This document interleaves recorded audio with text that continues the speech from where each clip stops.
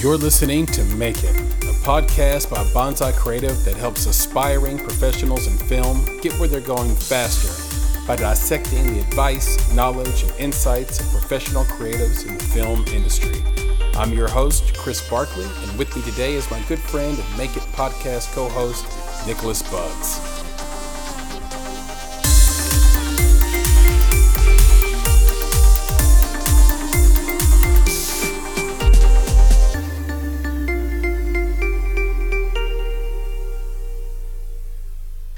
Hello, Chris here with another episode of the Make It podcast.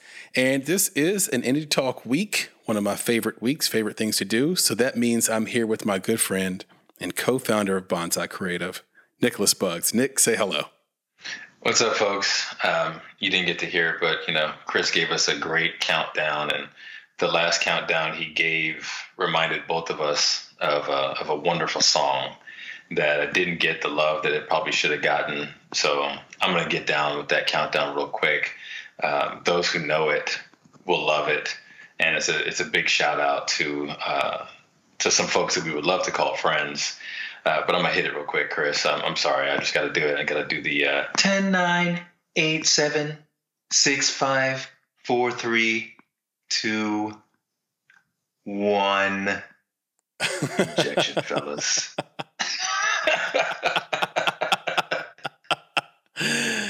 Yeah, and if y'all don't know, that's that by Boyz II Men.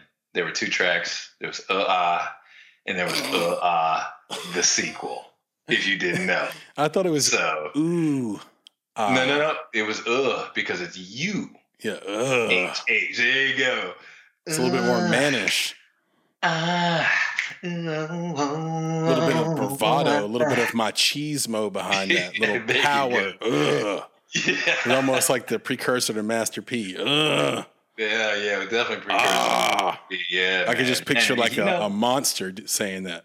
That's right. And Master P's got a docuseries out on BET right now. He's always working. He's always working.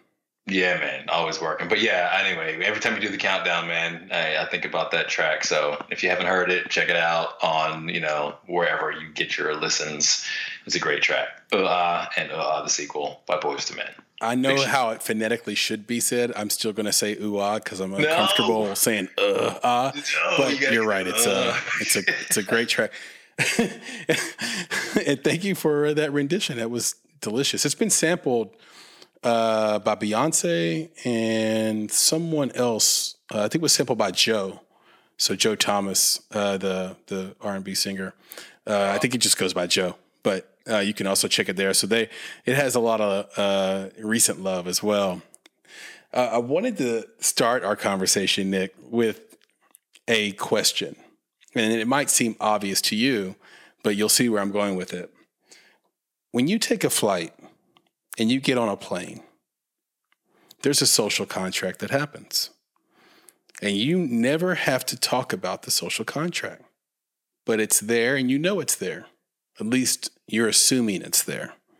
It's a social contract between you, every other passenger, and the pilot. And the contract is that the pilot wants to land at the same destination in which you would like to land. Okay? Okay. If you find out that your pilot doesn't want to land where you want to land, that's your cue to get off the plane. I'm sorry. I laugh because I guess it all depends on at which time you find this out. If I find this out mid-flight, I have no cue to get off the plane. I'm just going to end up where the pilot ends up. Right, in the side of a German mountain. Right. So we talk about this really simple concept, and it exists all across the country and all across the world. There are these social contracts, unspoken social contracts that we all abide by that makes society function. And every once in a while, people break the social contract, and it's a dangerous proposition. Sometimes they break the social contract for good. Sometimes they break it for bad. But when it's broken, it's noticed, right? You can think of a lot of these social contracts that we all have with one another, really simple things like, you don't, touch me in public. I'm not going to touch you in public, sort of thing, right? I don't have to talk to a stranger about that. That's just common courtesy. And so we get trained this way, Nick, from birth, right? This isn't something that we're born with. We are born into whatever culture, society we are born into, and then we follow that along and understand it and then act accordingly. But film is different in the way it works, especially in indie film. And we take this conditioning we've had from birth and then we apply it to our jobs and the things we do.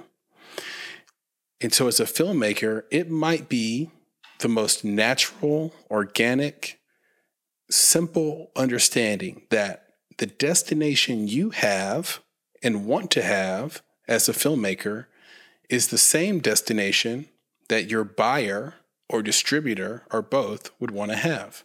And that's why it's so disheartening when filmmakers find out that that's not the case, Nick. It's kind of hard. I see where you're coming from. And I wonder, what actually creates this notion of a social contract when it comes to indie filmmakers, because in our experience in dealing with the filmmakers that we've dealt with and the distributors that we've dealt with, there is this idea that this social construct exists. But the real question is why? Like, who told you it was going to be that way? Mm-hmm. Because again, the things that you kind of walk into, whether it's at birth or through training or whatever, someone had to explain it to you. Or you had to experience it several times. Again, your flight analogy, right? Why do I believe this? Is because every time I've gotten on a flight, that's been the case, right? So for indie filmmakers, I think, where you're going with this is that distribution process and, what distributors' destination is versus the destination of the filmmaker. And, filmmakers haven't been through this necessarily, 10, 20 times to decide that, this is the construct that my distributor and I have the same destination. They didn't, where are they getting this expectation from? Because in what we've experienced, no, the destinations are not the same. There is a desire on the filmmaker's part to exploit their film, to do certain things, to become certain people out of it. But the distributor is running their own business, that looks at the filmmaker not as a unique individual product that needs to be represented in a unique individual way, but as part of a portfolio that supports their business.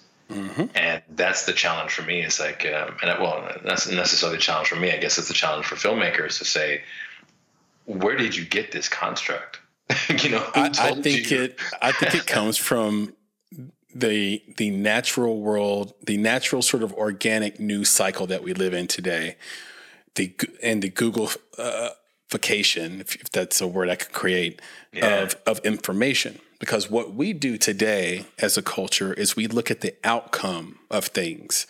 So we don't go deeper, right? Google is probably this thing, Google took off, I would say, because there is a hunger for information. But the one thing that Google doesn't do and doesn't do well is tell you what you should Google. And so you really don't know what you don't know. And consequently, you end up searching for models, who died yesterday, this rap star's middle name, your favorite filmmaker's hobbies. And then when you are actually searching for relevant information, it's usually to support some bias you have, right? So, okay, I want to prove that I was right about this position, or I'm in some discussion with my dad or mom on Facebook, and I want to slam them with some information I pull from Google that shows that they're dead wrong about their position in politics or whatever else it could be. And that's how we use Google. And so the information becomes very limited, right? Like you're really just taking the rote memorization of a fact and then applying it instead of thinking deeply about how did this come to be. So when I look at film, I say, okay, you're seeing that this film made this much in the box office. So you went to Box Office Mojo, you're like, wow, this movie made this much money. It looks like the studio and the filmmakers were aligned. They wanted to go the same place, they went the same place, and that's awesome. I want to be in that business. Without factoring in the 50% that went to the big box theater, the 25 to 35% that went to the P&A, in film, every single contract is unique. So did the star create a unique contract that hurt the waterfall for the producers and the other actors in it? What does that split look like? What's the split with the studio once that happens? And then what money is left over? What is the ongoing taxes and accounting? And so we look at the outcome and we say, they're aligned. Right. And then you get the details and you hear the horror stories. You're just like, oh, I thought they were aligned. Well, no, they're not aligned because there's different business models at play. And what filmmakers do sometimes, they say, well, they're sharky. They're a shark. That's corrupt. Well, not really, because that distributor or that buyer is looking at their business model and they need to be true to it. And you're looking at your business model as a creative and saying, I need to be true to it. And those things don't go together. Yeah, and I would also offer that you're looking at as an indie, sometimes you're looking at the wrong thing. You and I often talk about, markets and, marketing to the right markets, determining which market you should be in. And when you look at one of these films, like you mentioned, Box Office Mojo, well, how many indie films even make it to the box office? Mm-hmm. Right. So it's like when independent filmmakers look at these success stories, they're not even looking at their market. Right. So the premise is wrong to begin with. Right. So even though all the things that you just mentioned, Chris, are absolutely correct, like all those splits that have to be taken, the deals, the contracts that have to be put in consideration, that's all studio, mm-hmm. right? That's all, mega dominant media, and that's not indie, right? So I think that that's the challenge again with independent film is that, for independent filmmakers, you have to realize that your market is not the Hollywood market. Your benchmark is not the Hollywood benchmark. Yes. You really need to look at what's happening in your market, what's happening in independent film. Who are the distributors who are distributing your type of content? Which distributors are distributing your type of content to your type of audience? And I think that's where people get caught up. And then you mentioned Netflix, at the beginning of this conversation, and the fact that, they were taking over Hollywood and, they were making their own stuff. Well, what does making their own stuff mean? It means that they don't need the independent content that they may have needed several years ago. So again, when independent filmmakers are looking at, I want my stuff picked up by Netflix, it's not impossible to make that happen. But is it probable in this current state? And what are you doing to, when's the last time, I always ask this question. It's like for all of our filmmakers and even our friends, it's like, when's the last time you watched an independent film? People always want to talk about the latest Netflix film, the latest film that may or may not be coming to the theater, the things that are getting pushed out because of COVID and all this stuff. And it's like, well, what is the last independent film that you watched? And let's say you liked it, did you try to emulate its path in some fashion? Did you even look at its path in any fashion to determine how it got to where it was? Was it successful? You actually have, in the independent market, independent filmmakers have a much greater opportunity to reach out to other independent filmmakers to find out about their journey, right? So if you saw an independent film that you liked, there's a very good chance you could reach out to those filmmakers and ask them directly, how is it going? Right? Are you being successful? Like having a legitimate conversation within your market as opposed to looking to markets that just are not yours. Right. It's so true. And talking about streaming, right, which is more aligned with independent film.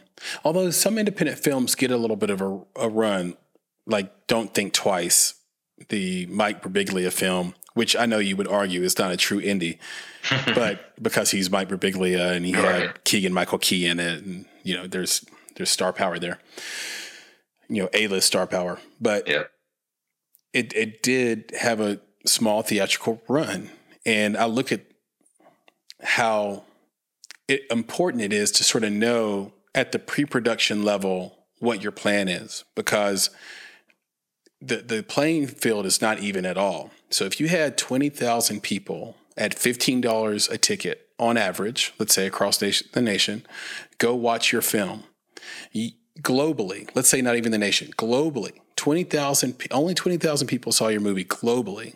Let's say you had global distribution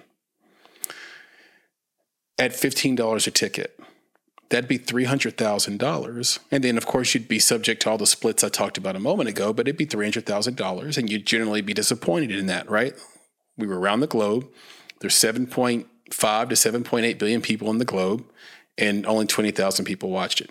However, if that same 20,000 people were to watch it on Amazon Prime in, let's say, your general services deal that a lot of indie distributors do, which is basically an aggregation deal where they contract with a BitMax, and then BitMax pushes your content out onto all the streamers that are out there that they have a deal with, right? In that kind of deal, and 20,000 people watched your movie on Amazon, that would equal $1,200, which would still be structured with the splits that we talked about earlier. So, real quick before you get on, let's get back to the numbers here, right? So you said theatrical at $15 brings you 300,000 versus streaming, on Amazon Prime Video is 1,200. So 300,000 versus 1,200. It's astonishing. I mean, the gap, the chasm is. I've always said this is class action lawsuit worthy. I don't understand. You have to understand that the way I look at it actually angers me to even talk about it sometimes. But you're talking about the same 20,000 eyes. Yeah. So the consumer hasn't changed. It'd be like a candy bar. It's kind of what they do to you in high school. They know you're trapped, so they charge you $2.50 for a 12-ounce Coke. And that's right. And then you go back out into the world and it's 50 cents. You could look at it that way, but I really believe that it's not even like that, because we know that the Coke, no matter what it's sold for, costs about 2 cents a can to make. And so the film business is the only business I know of where the product costs more than what the market is willing to pay for it in most cases. So it's a very tricky business. And that's why I say you have to start in pre-production with a plan that actually works to figure out, how are we going to make this work? What distributors are we targeting? Are we willing to take a services deal at any point, no matter what happens? Let's say no one wants to buy it. You look at what Tenet did, just to sort of, I know I'm jumping the pond here a little bit, but Tenet cost $200 million, okay? So this is the Christopher Nolan film with John David Washington in it. They said, no, we're not going to let this come out on iTunes. We have to make $1 billion off this movie for it to make sense. So we are going to deploy patience. We're going to let this come out next summer. And we're going to redo all the junket. Like, they're going to redo the junket as if they never went out and did these interviews, never went out and promoted the movie. Like, they never did any promotion. They're just going to redo the entire junket. They're going to come out in the summer because they have to make $1 billion to make this movie work. But as an independent filmmaker, we get desperate and we say, well, nobody likes our movie. We better sell it to the person that likes it, or the company that likes it, rather. No. If that's a bad deal, it's a bad deal. Like, the truth is persistent, right? It doesn't change because of your situation. A bad deal is a bad deal is a bad deal, whether you're broke, desperate or living in the green, right, Nick? Yeah, and I would offer something else. Having this conversation and thinking back to so many conversations that we've had with independent filmmakers. You start to look at this and say, what is the basis of indie film success? And I'm not talking about unicorns, right? Because I think that's where people will want to look to these, 1 in a million or like 1 in a decade type films, and like, well, that indie film made it. But come on, right? Let's not play that game, right? Where it's that, again, it's a unicorn film that you're comparing yourself to, or you believe that you can be. It's once in a decade. And once it happens, it's done, which is why it's once in a decade. Right. You can't cash someone's lottery ticket. Exactly. You're not going to be the second. Right. You're not going to be the second. So, things that are successful, not necessarily wildly successful like a unicorn, but like successful independent films.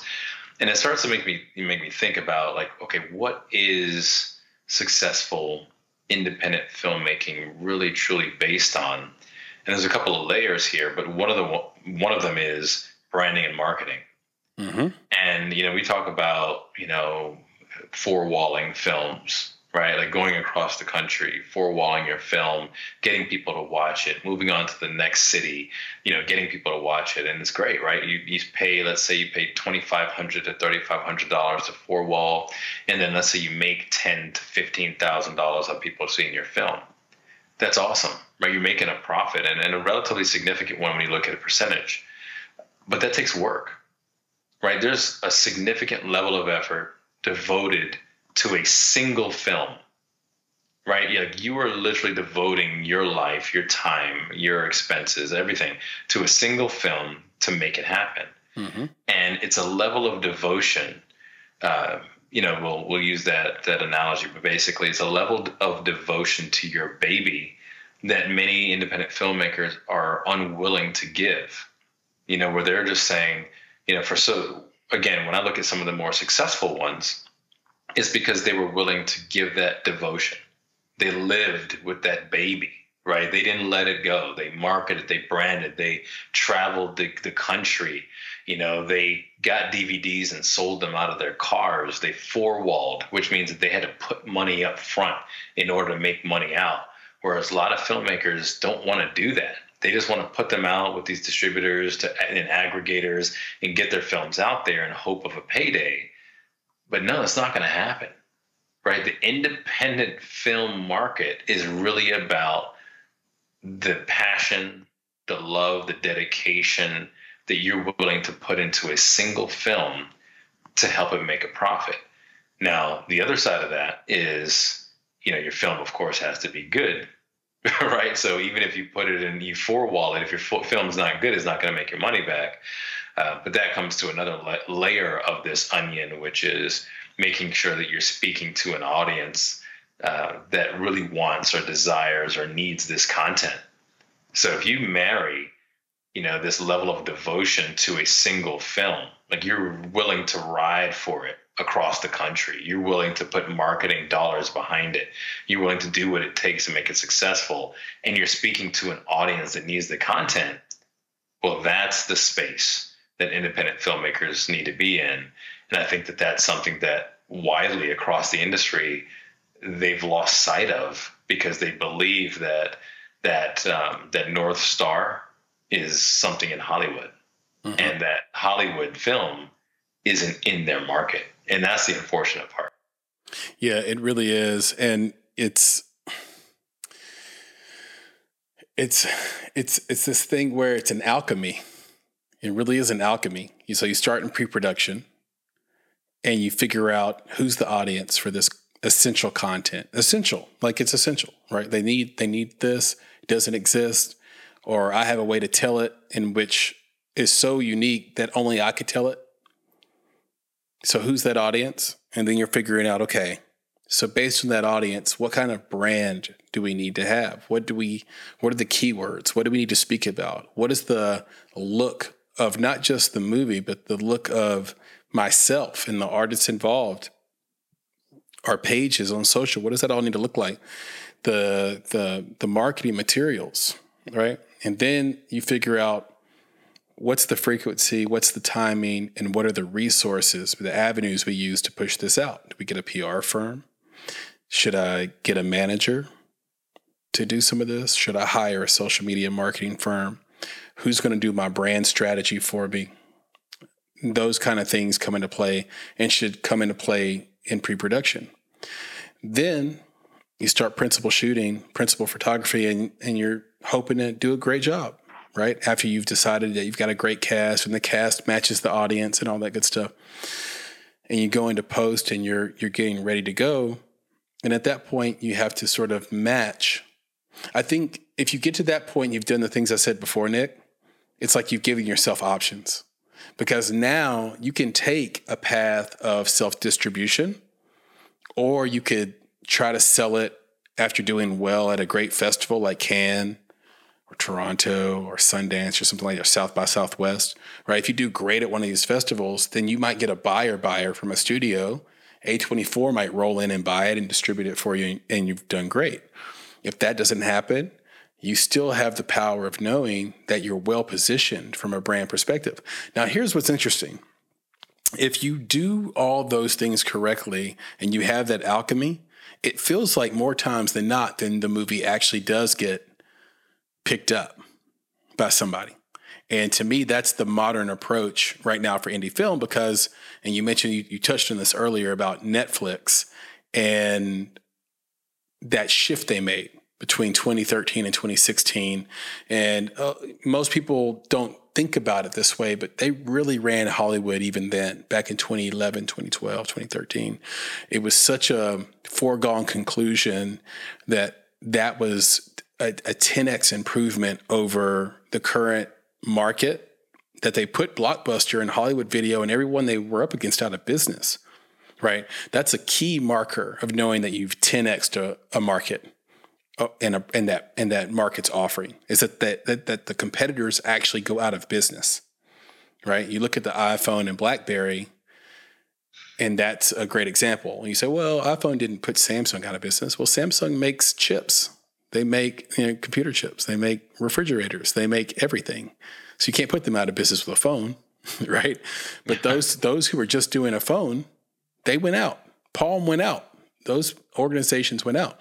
And so Netflix did that to the movie business, and they had a change in philosophy because up to 2013, 2014, 2015, 2016, they were purchasing and licensing independent films because they needed the content.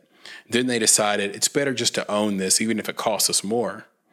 We'll get more viewerships with higher quality content. So let's just start making our own stuff. And that boxed out the independent filmmaker from going this route of getting a distributor and having that distributor sell into Netflix.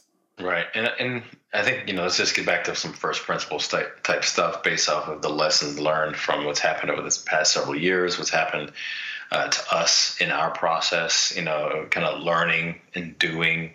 I just want to say to independent filmmakers, expect that you are responsible for your baby.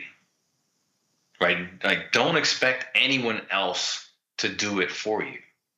Okay. Mm-hmm. If it happens, right? So there are things that happen. You talk about this alchemy, but there's luck, timing, things that happen, serendipity, like all these things dip in and can offer any one filmmaker a great opportunity that they never could have imagined. It's all possible.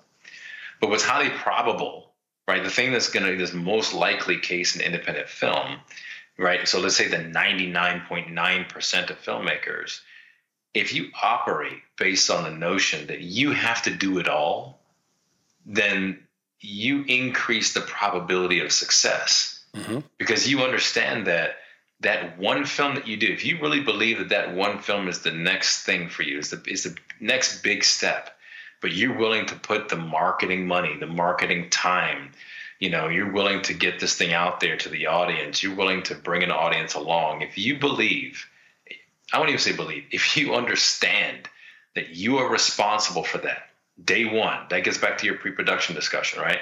You understand that you're responsible then you need to make sure that you put budget line items for branding, for marketing, for, even for distribution. If you need to sell DVDs in your local community or Blu-rays or whatever, if you know that you're responsible for that merchandising, right? If you understand that you're responsible for the financial success of your film and not a distributor, then you are putting yourself at a significant advantage against most of the folks that we're actually speaking to or we've heard from over the past, 3, 4, 5 years. So that's what it is to me. Take responsibility for this. Don't put it on someone else, because they're back to, again, what you said, Chris, their destination is not your destination. So be ready for it. Do the work. If you need help, ask, call, hire a consultant, do whatever you need to do, but understand that you are responsible for your success. No one else is. Right. And it's funny because you'll meet all kinds of creatives doing this work, which is one of the most fun parts about it, frankly. And you would meet, let's say I know I have a few times, I don't know about you, Nick, but I've had people that are would-be authors, right? And you say, okay, well, as an independent writer, you don't have an agent. First thing you need to do is get an agent so that you can get your book pitched in front of publishing houses. But if you don't do that and you walk it in yourself, which is totally possible, you have to be willing to commit to going on a road show and right. promoting your book. And everybody says, oh, I totally would do that. I totally would do that. But when it comes right down to it, so often in film, that's not the case. Yep. So at the time that you're putting money down or you're putting time to make sure you're doing this thing, or the festival run happens, you'll go around and go to the festivals. That's the fun part. But when it comes down to actually having to go from theater to theater to four wall, or to go city to city to do pop-up tables and sell DVDs, or get people to get involved in your movie, or put flyers from coffee shop to coffee shop with QR codes on the flyer, let's say, for example, just throwing things out there. But that's when it's like, well, shouldn't the distributor do that? or why am I doing that? Or that's not going to have a big enough impact. Well, some impact is good. And it's really great for everyone around you to see that energy, right? If one person is displaying an energy level that is greater than the rest of the team, then everyone follows suit to that person that's putting off the most energy. When I played basketball, the coach would always tell me on a fast break, you pass to the person that's running the hardest. Right. Yeah. So to the victor go to spoils kind of thing. Right. Yeah. So as a director and as a producer, when you own a movie and you're advocating and you're the speaker for that film, you have to have the energy to do the hard, sucky stuff too, that puts you out there and potentially embarrasses you and potentially is below you, et cetera. You have to do it to make it work. And to go back to the first principles around branding and marketing and have it in your budget, when you make that plan and execute on it, I honestly haven't seen a film that did that didn't have the outcome they wanted. That's what's crazy about it. It's like batting 1,000 once you get the mixture right. It really is. I'm really racking my brain to think of a film that positioned themselves that way and didn't get picked up and wasn't profitable. Yeah, and I just want to, again, we're talking a lot of first principle stuff here, and I think one of those is when we talk about this passion for branding, marketing, guerrilla marketing, getting out there in the streets, not letting someone else babysit your baby. I just want to come back to another one of these first principles, and it gets into like what makes a filmmaker do all of those things. What makes a filmmaker want to take a film on a road show across the country? What makes a filmmaker want to create these flyers and put them in every restaurant, every business, every cafe in their city, their county, their state? What makes a person want to do these things and invest the time, the energy, the money in doing this? And I just bring that back to the story itself. And what it comes down to is there's a difference between a story that you can tell and a story that must be told. Those filmmakers who put in that time and energy, They do that because their story must be told. There's something there that has to speak for not only them, but for them as part of a community of others, right? They want to, like, it has to be told. Like, this story needs to get out because there's a community behind this that has otherwise been, marginalized. They've otherwise not had their stories out there. Like, that's that desire, that's that passion behind it. And I think with other filmmakers, or some filmmakers, they honestly are creating films, they're writing stories that they might find interesting, right? They were able to do a couple cool creative things in there, but they're not even passionate about the content. Right. Right? They're happy, right, to have been able to put something like this together. They're proud of having put it together. But if that story never got told, would it matter, right, to an audience, to a market, to a community? And I think that's, one of the things we've learned from some of our filmmakers, our filmmaking friends who've been successful in this is that, if you're not somehow living that story, you're right, if you can't somehow attach yourself to a community that needs that story to be told, it becomes much more difficult to get out there and do this impassioned marketing and branding and selling and all of this, because you don't belong to the story, right? And the story doesn't necessarily belong to you. It's just a thing that you did. Mm-hmm. And I think that's what it is for filmmakers. It's like, really look at the stories that you're trying to tell. And it's not just about your creativity and the things that you can do. Look at your next story that you're going to write, or the next thing that you're going to bring to the screen, and say, why does this story have to be told? And that will be the thing that gives you the energy, the spirit, the drive to do all that you need to do in order to take ownership of its future. Right. It's like, if you've ever been to a job board, anyone in the audience listening, and you, Nick, if you've ever been to a job board and you look at a job and you're like, oh, I like that. That sounds good. Let me click on that. You click on the job and it's got this bulleted out list of job descriptions and job qualifications, right? And you talked about this earlier, Nick, about the difference between a studio film and independent life, and a Hollywood director and an independent director, and same with producing side, et cetera. The job description on the indie side, we think is the same as the one on the Hollywood side. And if you went to those two job postings, Hollywood director, Hollywood producer, indie director, indie producer, and even writer, those job descriptions are vastly different. That's right. And so what gets left off of the job description that indie filmmakers think they're taking on is that hustle moment that you just talked about a moment ago. Like that wasn't in the job description. Wait a second, I have to go out and hustle for this movie? I have to go out and do all this stuff? Are you crazy? Like, this wasn't part of the job description to do this work. Whereas the Hollywood director doesn't have to do that because the curation process is so much heavier. The funneling out of your story, the perfection your script has to have, the people that will get brought in and paid generously to ensure that this story is going to hit. You wouldn't believe it.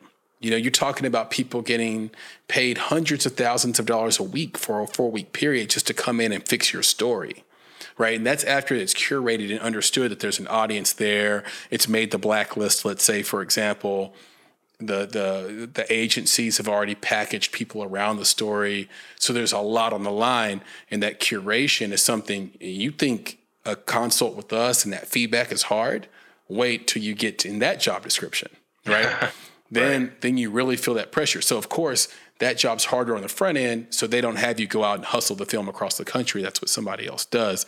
And frankly, it's just too big to allow one person to hustle it around the country. But an independent film, it's totally different. And that's why, some of this conversation lends to, okay, what is the modern approach to sell a film, right? So if Netflix is making their own stuff and you can't have a distributor sell into it anymore, right? Because one of the questions we get all the time, at least I get all the time, is, hey, it's interesting, like your film All Light Will End is on Netflix, but another version of you, and adult interference aren't. That's weird. Well, yeah, that's a timing thing. That's not a decision based on the merit of each individual film. That's simply just how the market shifted and the timing in which those films came out. It makes all the difference. And the gap between that is like a handful of months. That's how quick the market had changed on those titles, right? And so now you can maybe skip that distributor part and package something together and then take it right to a Netflix or take it right to an Amazon or Hulu or Peacock or HBO Max or whatever, and have them pay to develop and produce the film after they've optioned it from you. So it's like, it's an old way made new again for the independent market. Yeah. And it's, but you know, some of those things that you just talked about are tough. You know, like you talk about the packaging and taking it, you know, into the door. And it's tough for the independent filmmaker to do some of those things. And it does require what we talked about, you know, a couple minutes ago about first principles, about what this story is about. You know, niche is still where it is for independent film, but not just niche in the marketplace, but a very specific identifiable market that hasn't been served, right? Like it's that type of thing that independent filmmakers need to really understand and prove not only to themselves, but to the market that they have something unique, you know, so, and unique beyond their unique touch or the unique voice, right? It's really about unique as then this community, not just you, but this community has a voice that has been unheard. And I, as a filmmaker, am speaking on their behalf. That's compelling. Yes. Right? Not that you have the next sci-fi film that has a unique twist at the end. Right. That, you know, sci-fi's been done. You know, everybody's got a unique twist. Like, well, come on now, what are you offering that is compelling? And I think that's what folks, and I think, you know, if we were to offer some advice from our perspective, and I would say from the perspective of some of the filmmakers who've made it, like, how do you come up with that topic? And it's like, well, what do you know? Right. You know, what community are you a part of? What have you lived, right? And how are you bringing that experience and sometimes that pain, you know, to the film? And I think that, you know, when filmmakers start looking at that and not just at markets, you know, I'm going to make a horror film. Okay, yeah, there's lots of horror films and lots of them that don't do well at all. It's an onslaught, Nick. There are right. so many horror films made by indie filmmakers because they look at it as a realm in which a home run can be hit and you can have a unicorn. And they, you know, horror is unique because it has a built-in fan base that's rabid and insatiable. But the goal has always been to, like, well, let me make the next Blair Witch, or let me make the next The Ring, or whatever it is, instead of looking at what the market is doing. And if you look at the market around horror today, what they're doing is they are making IP, intellectual property. So Invisible Man, Hansel and Gretel, whatever it is. So my advice to an independent filmmaker right now, or indie filmmakers in general, if you want to make a horror film, go read a bunch of books.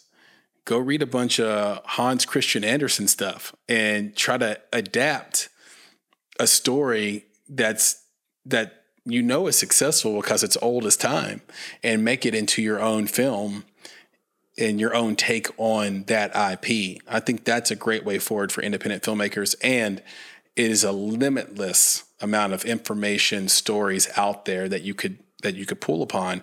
And that's the really good news, is there's just no way to exhaust, you know, eons and millennia of stories that are quite terrifying if you really dig into them and have your own twist on it.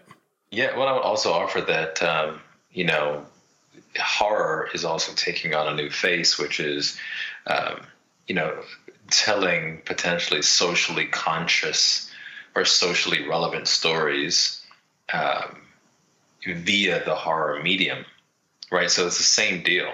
Like, what if you took your personal experiences, your personal pain, the community's experiences, the community's pain, and spoke of that with the medium of horror, right? So again, you're speaking for a community, but you're doing that in a fashion that leverages a genre of, like you said, of a hunger that's insatiable, right? That's the tie. It's not just another horror film. It's not just another, frat house, sorority house thing, where, a bunch of naked girls are running through and, jack dudes are, trying to avoid the killer. It's played. But if you can speak for an audience while also leveraging a genre that is highly popular, then you have a win. So again, if you're really the passion to do all the things that are necessary to do in absence of a distributor doing those things for you comes from speaking from the voice of your personal experiences and the voice of a community. And if you can do that, then you'll want that story to come out. It has to. And that's what's going to drive you to the next level. And for me, when you talk about the modern approach to selling a film, then it's even the modern approach to making a film. And that's it, is that it cannot be cookie cutter. It can't be just genre based. What it comes down to is social consciousness, community consciousness that spills through in the art of filmmaking. 100%. And, it's such a fun conversation to have, such an important, essential conversation to have. I've had a blast doing that with you. The whole thing is making me think about too, and I guess it wouldn't be a conversation in 2020 if we didn't have some angle that dealt with COVID-19 and what that's really doing to the industry and how the timing's all off, and is it real, is it not real in terms of the necessity to close theaters, and even if theaters were open, would studios release their films and take the risk for, that those films tank because you have limited seating in those theaters. And for the independent side, though, you wonder, okay, well, if I can't go around and be that hustler that four walls my film because those theaters are closed, is there still a viable self-distribution option? And maybe this is something we cover on our next indie talk in at length, but that is a question that sort of came up in my head as I'm listening to this conversation. I'm like, okay, well, you follow these steps. If you don't sell into Amazon, Hulu, Netflix, Peacock, et cetera, you just name down the list. I mean, there's 275 streamers right now, just about. So if you can't sell into them and you can't go to a festival and get an A24 or an Orchard, well, Orchard isn't around anymore, but you get my point. Get a studio to buy your film, get HBO to buy it or whatever. Where can you go with it? How can you self-distribute successfely? I don't know. Yeah. I have some thoughts about it, but I'm not sure I've thought them out enough. Yeah, I'm with you, man. Because I've got the same things, and when we look at the films that we have, out there in distribution right now. And again, times are shifting and they're changing, and the timings of certain things are working in our favor. The timings of other things are not. We have to continue to look at, what are our options for the exploitation of our films. And I think that will be a great topic for our next discussion, is to say, if we had to do it now, right? If you're putting a film in the market now, what are the best options for distribution? Is it self-distribution? Is it distributing with a known distributor? What are these options, and how does the independent filmmaker come out on top in all this? We've got a couple of ideas, even of course before you get to the distribution phase and how you need to be considering this. But yeah, that's a whole topic for another discussion that I think we definitely should have, because I think for us, from a lessons learned standpoint, we owe it to our filmmaking community to have this conversation, because we want them to be successful. Right. And to be clear, the issue sounds straightforward. Okay, I'll just take my film directly to Bitmax or to Gumroad or something like that, and then I'll put it out there on all the streaming sites, and then I'll do my best to promote it on social, and people will watch it. That's half the equation. The other half is how do you get fair market value for your film if you can't charge $15 a ticket in a theater? That's right. Right. So you have to think about, okay, where do I get fair market value for my film? Like, Blu-rays are still there, but they are rapidly declining, and you're starting to see homes that don't even have a Blu-ray player. So that was a place where the shame of that is that was a place where you could get fair market value for your film.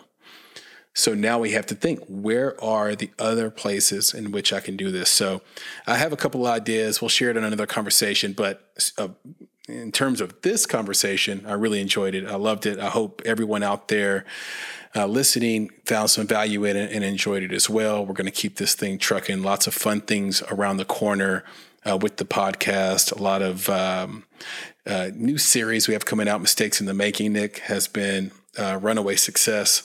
And so I want to say to anyone out there that's in the filmmaking community that has a mistake that turned out to be something that made them smarter, made them a better filmmaker, or was actually the catalyst to their next great success, please reach out to us at contact@bonsai.film, and we'll take it from there. We'll start a correspondence. You can also reach out to us on social media. We are on Instagram and Twitter at _Bonsai Creative. So you can leave a comment on one of our posts or DM us. Either way, we'll get right back to you. We are also on Facebook. So you can search for us by just searching for Bonsai Creative, and we'll come right up on Facebook. If you have questions, comments, things you want to suggest, you can take the email I said earlier, contact@bonsai.film. Email us those thoughts, those comments, and we would really appreciate it. We love your engagement. We have another series that will roll out on Sunday called the Film Investment Series. These are just short little blurbs based on a conversation I had with another creative in town. I think they provide these small little bites of value and information. I think from me and Nick's perspective, it's like, okay, this is good because it's a reminder of something you probably already know, but to hear it in these small little chunks and hear it sort of on your day off on a Sunday where it can sort of sit on you for a little bit, I think is a positive thing to do and should be great. So, and then of course, next week we'll have our standard interview with the creative in the community. Nick, do you have any parting words for this audience? Well, man, I've got, one thing to say, and that is be better, be creative, and be engaged. Well, that is the perfect 6 words to say. I always love that. That is the Bonsai way, the Bonsai credo. I hope everyone out there stays safe, stays healthy, and lives that credo to the fullest. So, Nick, I'll talk to you next time. Yeah, for sure, man. This was great. All right. Take care. All right, man. You too. Talk soon. Bye. Bye. You've been listening to the Make It Podcast.